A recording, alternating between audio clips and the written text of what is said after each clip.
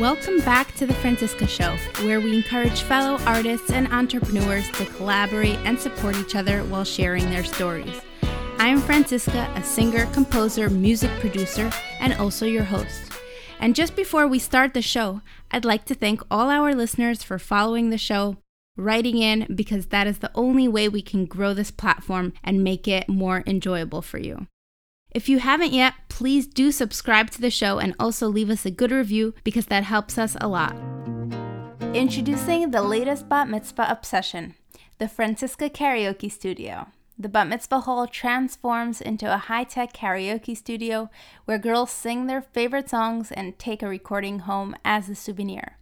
If you would like more information about this program, please reach out to me at franciskak@gmail.com. Or go to franciskamusic.com and click on the Bat Mitzvah tab. This is the newest, hottest Bat Mitzvah activity. So what are you waiting for? Please write to me at franciskak@gmail.com. franciskakay@gmail.com. Today on the show with us, we have Avigail Gruzman from Antwerp, Belgium. She's an art teacher, artist, and mother. We are so delighted to have you on the show. Welcome. Thank you. So tell us a little bit about yourself. You did not grow up in Antwerp. You grew up in a different European country. So I grew up in London, England, which is a pretty large Jewish community. Went to Bishakov school. Besides for academic subjects, there was a lot of emphasis on arts in our schools. So I'm the fourth of 9. So I have 3 brothers and 5 sisters who we're all just a creative family. We were always doing artistic things together. We would have school projects and my mother would sit with us and the whole family would sit around the table together to work on. If one of us had a project to do for school, the whole family would work on it together. It was just always art orientated. We loved doing artistic things.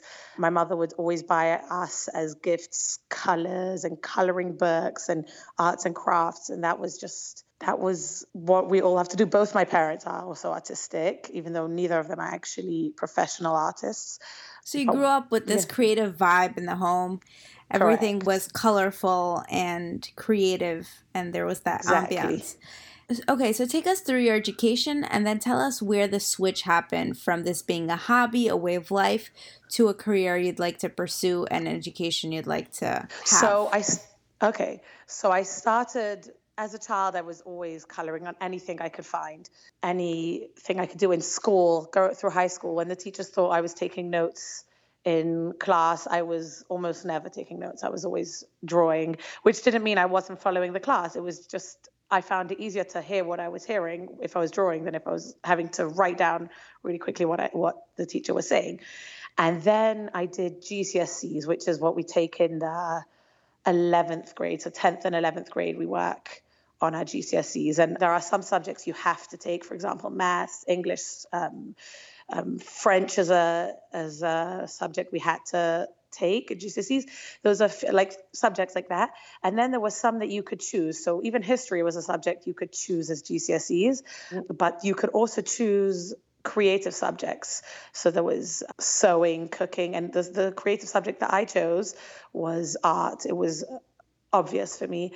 And that was already when I knew like I'm going to do something with my art growing up. So I did the art GCSE. I loved it. I did great. And it was known that the art GCSE was actually, as much as one thinks that art is just easy and not academic, it was actually much, much more work than any of the other subjects. And then it came to A-levels, which is what we take in the 12th grade. And there, the A-levels are so intense, you only take a few subjects. I just thought, okay, I've done enough with my art. I've gone as far as I need to go. I don't need to take art anymore. I took computers and maths, and I don't even remember what else. But then my art friends would come to the classroom at the end of the day and they'd say, oh, I'm so stressed. I have to do 10 more paintings by next week and I just haven't started and I don't know what to do. And I remember just thinking, oh, I'm so jealous of them. I wish I had to do 10 paintings by next week. And I decided to switch over to art. I just had to do it. And it was the best decision. I did. I switched over, got top grades in art, and it was intense. It's a lot of work. It's painting every night till 3 a.m, and it's not just painting, it's also learning about artists, learning from artists and things. And that's when I knew, like, I can study all these academic subjects, but I am an artist to my core. And then after seminary, I did a year in graphic design, and it was just 1 year. It was a diploma. It was not a very high education, but it was just something to do. And the teacher, it was in a Jewish girls' college program. It was a sort of spin-off of the main college. And the teacher was from the London College of Communications. It's a very big college, university in England. And the teacher tried to persuade me to come and he didn't try to persuade all the girls, but he did try to persuade me to stay on and do the whole degree in graphic design, because he saw the potential. But I didn't do it because my parents weren't too keen on me going to art university, which even more so than any other subjects, they're quite hippie. My parents were quite worried for me to be in that sort of environment by myself without friends, and so I didn't continue to do it. I ended up getting married the next year, and in Israel, again, I was just looking for something to do. We lived in Israel for the first year. I studied in Mechlelet Emunah, which is also a Jewish a girls' university for girls who want to study art on the same level as Bezalel University. But Bezalel is also, it's a very hippie, very arty, quiet process. There's a lot of having to paint things that aren't appropriate for the more religious of us. And Mechlelet Emunah opened many years ago to fill in that gap for the religious women who want to get a high level of art education without having to go to Bezalel. But I only managed to complete 1 year from there out of the 4 years. But with art, I never felt like I need the actual papers to prove that I can paint. As long as you're practicing, as long as you're working in it the whole time, that's good enough. But it does help to have some educational basis in it. And there was always a part of me that wishes I could have continued, but my husband got a good job opportunity in Belgium, which was supposed to be only for 1 year. We came to Belgium. And so I didn't do much with my art. I painted here and there, but I didn't do much with it because I thought we were here for a year. And when it became apparent that we were staying here longer than a year, I started to think maybe I should start turning my art into a career. It was never a question of if I should turn my art into a career, because somewhere in going to the graphic design in England or Mechlelet Emunah, somewhere along the lines, it just became clear to me that I was going to be an artist always, and I was going to do something with my art.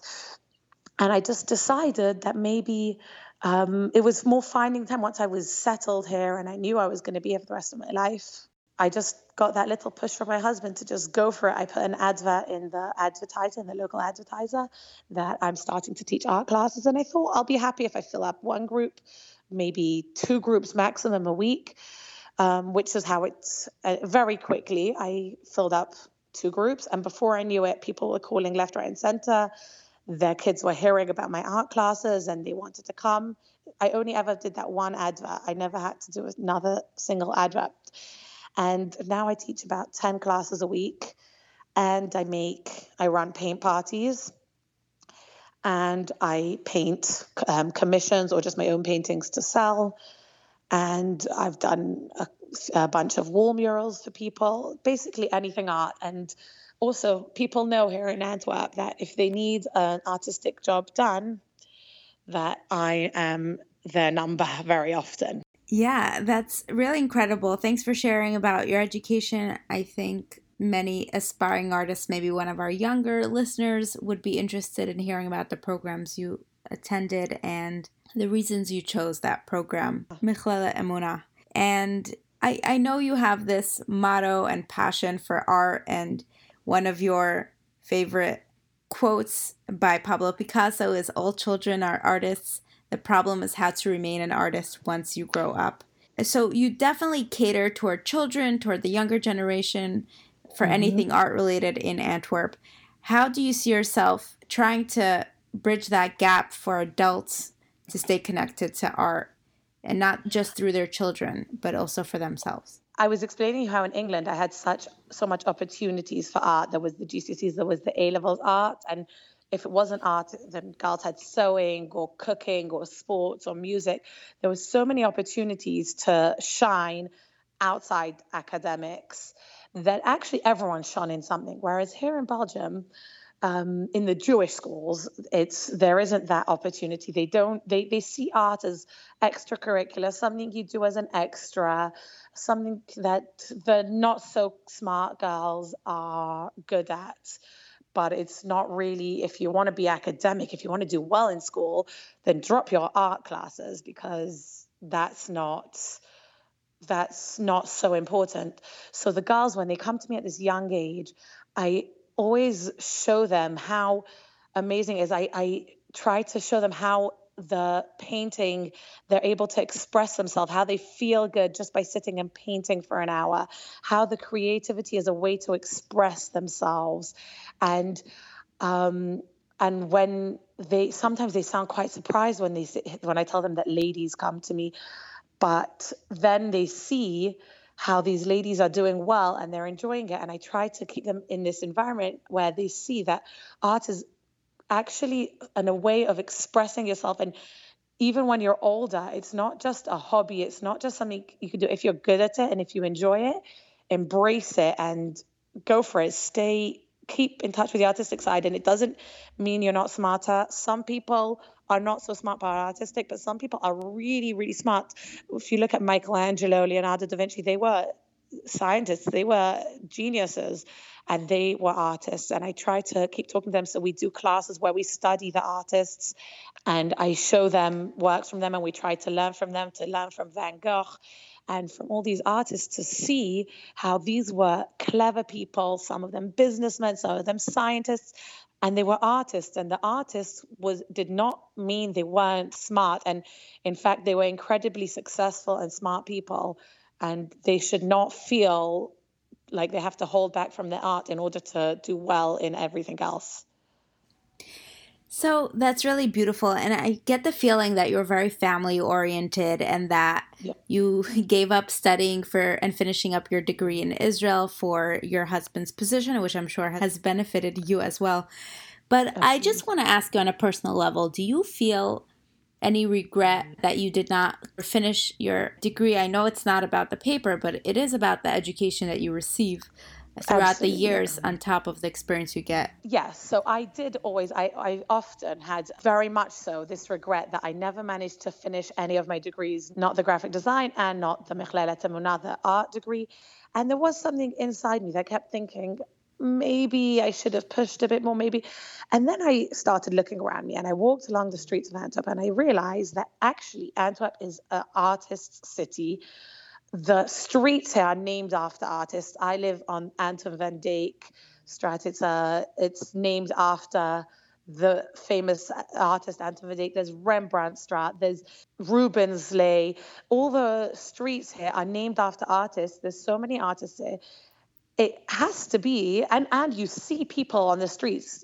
I see art students on the streets. There's big art stores. I thought there's a big art university. There must be something for me, something for English speaking, because I don't speak fluently the local language, Flemish. There must be something for international students. And it was actually a funny story. Someone came to fit our air conditioning in the art room. And he looks around the art room and he says, "It's beautiful. My wife is also an artist." So I asked him, "Oh, really? Where does she study? And he told me, yes, she studies a course here in Antwerp. It's twice a week. It's in Flemish, but the teacher speaks also English because his wife is Spanish, and she studies there." And so I got very excited about this. It just sort of fell into my lap. I knew I had this feeling there must be something like this. This just fell in my lap. I went online. I found this course that he told me about. And it turns out it's a proper course. It's a 7-year program, but it's only twice a week for 4 hours each time. And you can choose from a series of classes throughout the week. So I go on Sunday mornings to a portrait class, which is something that I really would like to work on. I can do portraits, but I can always do better. And then on Monday, it's a model class and still life. He has all these still lifes and I paint those. And very often I just bring my own works in and I get advice from the teacher on how to take things to the next level and bring out the best of that work. And at the end of the 7 years, you get some qualification, which has a Flemish word for it that I don't know, that he says it's the equivalent of a degree. So I won't have an actual BA, but I'll have the qualifications of a degree and the knowledge, which is the most important. If I don't get a paper at the end, at least I feel like I'm finally really committed to something. I'm really learning it. And now I'm doing this portrait and still lives. And over the years, once I feel ready, I can maybe go on to some of the other things. Although I did feel like these are the most important, because once you've got down portraiture and still life and maybe sceneries a bit here and there I bring in, then you can pretty much include everything in there. And then it's just a matter of working your own style into what you've learned. Wow. So I really love how you incorporated all these different things. And I think I was onto something when I asked you this question, because it seems like you found an alternative to the no pressure, get the education without the degree. Correct. Which sounds ideal for your situation. So I did want to talk about, you did mention earlier how your parents didn't want you being in the Bezalel school, and how the environment of artists is hippie, and you probably had other implications of that word. So I just want to touch upon the religious issues and sensitivities that may exist in the world of artists. I'd like to just bring that to this episode. So, okay, first of all, there's a big part of art school and studying art properly is painting nudity, painting more than what a Bisiakov gal is used to painting, let's say like that. But also the kind of people that I could potentially have maybe started mingling with and being with are maybe smoke things. I don't know. I don't really know. I'm just saying things, but just not the way of life of Beis Yaakov gal. And it's just always a bit maybe better where possible to not have to go there. In my way of life, in where the way I was brought up is, I'm not at all judging anyone who does go to these places. And in fact, I have friends who did go and it was totally fine. And I don't even know if it would have necessarily been a problem, but my parents felt like it was right for me not to go at the time. Yeah. Do you feel like you would go at this point, now that you're married and you're older and settled? At this point, I would. And in fact, where I go, there is, though, a lot of these kind of people. There's one class where they're painting nudes. I don't join that class. That's a personal choice, because I don't feel like I absolutely have to. If I really felt like I would benefit from it, I would. But I feel like the portraits and the still lives is good enough for me. So why put myself where I'm slightly uncomfortable, And I even mentioned it to one of my classmates. I said, I don't know, maybe I'm making a mistake. I should really go and join the class, but I'm just slightly uncomfortable. And she said, don't do it. If you're not comfortable with something, don't do it. Don't. And this was a non-Jewish lady. And she said, don't put yourself through something you're not comfortable with. Art is something about freedom of expression, and you're supposed to be comfortable with what you're painting. And I'm not saying there's anything wrong with it. I'm just saying it's something I'm not used to. But I'm there, I'm in the class, I sit with them, I have coffee with my classmates whilst I'm in break, we chat. I consider them friends. They're not my close circle of friends, but I'm friendly with them. And I very much enjoy it. And it is definitely different now that I'm married. And like you say, I'm settled. I guess I'm not relying on, that's not my social life that I'm relying on, like it would have been when I was 18, 19. If that's all the social life I was having, then I could have maybe been sucked into it more. Right. So thank you for touching upon that. I like to discuss the intricacies of how different Jewish sensitivities and community standards affect our personal choices as we choose our paths in artistry. So I also love to talk on the show about the financial aspect, the logistical aspect of being an artist and how that affects us financially. It's really hard to, negotiate your value, especially when you paint a painting for someone or a mural. It's hard to say, this is what I charge. Maybe you charge per hour, but putting a value on your time, on your art, on your talent, and telling people what the price point is, having them pay, maybe having to chase them for the money sometimes. So let's talk about that. And then I want to hear, if you needed to, is this something that supports you or can support you? So, yeah, there's sometimes I do come across that because, like I told you, here in Antwerp, the arts isn't maybe in the Jewish community of Antwerp, the arts isn't necessarily appreciated as much as it could be. I love Antwerp. I love everything about Antwerp. Let me just get that out there. But sometimes I wish they could maybe appreciate the arts more. But so, yes, I have had cases where I gave someone a price for a mural and they tried to negotiate. And until they understood that I wasn't going to come all the way out there to do, they tried to say, okay, what if you only do one tiny bit? And for a very small price. And I just said, it doesn't make sense for me to come all the way out there. I'm making big paintings and they wanted me to fix up a painting that was already there. And also, that's someone else's artwork. I want to do my own artwork. That person wouldn't appreciate me touching their artwork. And I wanted to do my own artwork. And they didn't want to pay. And in the end, they're like, okay, so let's just come and see what you can do for our budget, until they realized that there is, as an artist, I wish I could do everything for free. I love painting. I would paint all day for free, but there's only so many hours a day, and a big part of that has to be dedicated to the family. So I can't be painting for free. I can't give too little. And I normally do end up, when I've done paintings for people and I give a price according to, people want to know the price. I want to charge per hour, but people want to just know what's the price ultimately going to be. So I give them a price, how I calculate in my head how much it's going to take. I always go over by far, because once I'm in it, and then I want to put a few more details in here. And once I'm enjoying it and I'm in it, I always go over. But people do often get surprised by how much artwork costs. But besides the fact that the materials is expensive, and I only go for the highest quality, because when I'm making artwork, I want it to be forever. I don't want it to be for 10 years, 20 years, 50 years, 100 years. I want my artwork to be forever. So I only go for the top quality materials and canvases. And I want to put all my heart into it, all my time. And it's a piece of me. People have to understand, this painting, I've put a piece of my soul into it.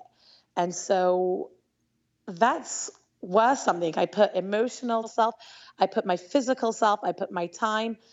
And that's worth something. And people are surprised. I haven't had any major, like, where people are like, oh my goodness, who do you think you are taking that sort of price? But people do seem a bit taken aback sometimes. And I've had people who have inquired and then say, okay, no, that's not for me, which is perfectly fine. But I do say people should always ask, like, don't just assume it's going to be too much or too little or not for you. It's always good to ask. You don't need to feel bad. I think all artists will agree with me. You don't need to feel bad to ask and then say no. I'd like to thank our sponsors. ShopDrop is an iPhone app that lists every sample sale in New York. So if you want to buy designer clothes without breaking the bank, go to your iPhone and download the ShopDrop app today. Is this a sustainable business for you? So for me, At the moment, let's say a supplement. My husband's the main breadwinner at home, which does make it a lot easier on me because between the art classes, the paint parties, and the selling paintings, it does bring in a decent amount. But let's say with the art classes, whenever there's no school, I don't teach because people go away, people, half the class ends up not showing up. So I just made a rule: if there's no school, there's no class. So that is a big chunk of the year where there's no classes, there's no income. The paint parties, there's seasons where I have every week 2-3 parties, and then there are seasons where there's nothing. So, and then again, with the paintings, sometimes I'm making a custom commission, and sometimes I'm just painting for myself, and I'm investing in paintings that I'm hoping is going to get sold soon. But, you never know. So since it's not so certain, it's very good that it's a second thing, and my husband's the main breadwinner. But if I did have to support, I don't know if I could say support the family on it. I think it could definitely add to a quality of, I don't know if you say quality or to comfortability, to knowing, it's that bit extra that makes you comfortable.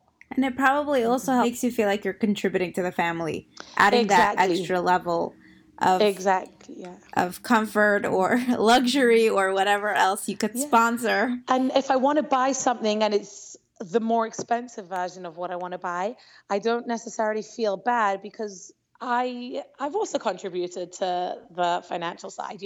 In the beginning, the first few years when I wasn't working, if I'd want to buy myself something that was an extra, I felt guilty. Or even if I wanted to buy my husband a gift, I felt like I'm going to take his credit card and buy him a gift. That just feels silly.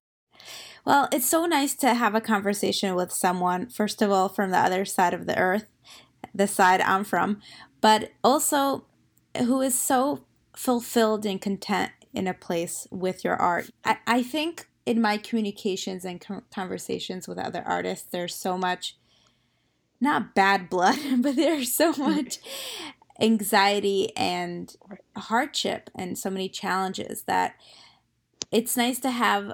And I guess you have that more with the visual artists, the artists that use their paintbrushes, and there's not anything halachically wrong with it or problematic with it, actually, if I may correct myself. So so it's a real pleasure to have, a positive, energizing conversation where there is a happy medium for women like you. So I'd like to close up with this. If there's anyone out there who's listening right now who does want to pursue this, I wouldn't say more professionally, but who would want this to be their professional career, and they would want to support their family with it. So besides for teaching, are there any other routes that are available that you may have chosen not to take, but that are available? Well, if I would, let's say, not be teaching, I could probably be focusing more on the actual paintings and selling those, which are a bigger margins. Yes, you make a big amount, you sell a painting, you make a nice profit on that painting, but it's also more risky because you don't know when you're going to sell your next painting. You're hoping you could sell copies, you could sell disleys, but you never know for sure. But that you can really build a career if you're really good at it. That's really important. You've got to be good at it, and you've also got to be good at selling your story, because people buy the artist as much as the artwork. So the value goes up if they know you, if they feel like they see your personality, and if you and really if someone really is trying to support their family, I would say the teaching is definitely something that if you had more hours, so I teach about 10 a week, I could teach much more than that a week. I could even go and teach in the schools. The reason I don't teach in the schools is mainly because of the language. If you were teaching much more and you had a steady income being an art teacher in school or teaching the whole time, the reason I don't teach more is because I want to be there with my kids more. But if someone has the opportunity to teach during school hours, for example, or selling more paintings. Just forget the teaching, work on painting, make tons of paintings every week, complete another painting, and go on social media and use the platforms of social media to advertise your paintings and get everyone to know about your paintings. That will get it out. And the one thing I will say is, in the beginning, you've got to try, don't look at these big names of these famous artists and think, oh, I want to sell my first painting for the same price as them, because no one knows you yet. No one's going to buy a painting for such a high price if they don't know you. When you're starting out, you're working for, I wouldn't say for free, but for very, very small margins. And just go with it. Don't be demoralized because you're making so little. Just keep pushing through. Even though in the beginning you're not making much, if you keep pushing through and you can keep growing your margins here and there. Give out freebies wherever you can. Get your name out there. I sometimes, when I'm on the plane, I paint like watercolor paintings on these little postcards. And a few times people sitting around got interested and they asked me, so what do you do with those little paintings? I tell them nothing. So they tell me, oh, can I have that? So I do, and I write my name on it. Get your name out there.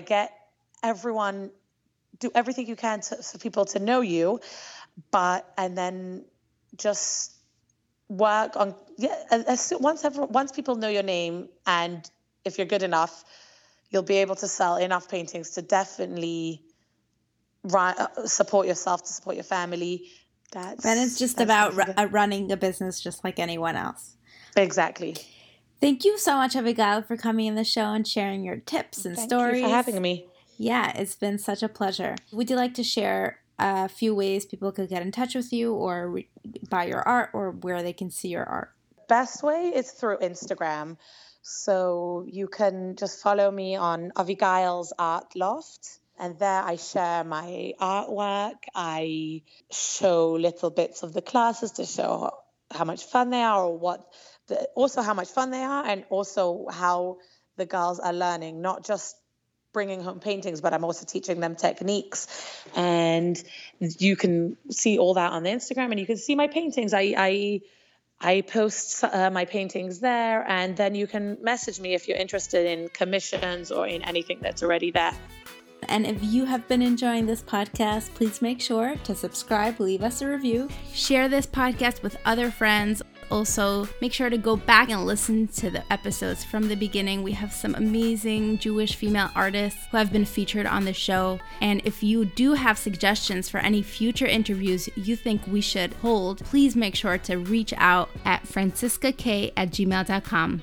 We love hearing from you. Also, please click on the link in the show notes to fill out a quick survey to help us build, improve, and make this podcast better for you.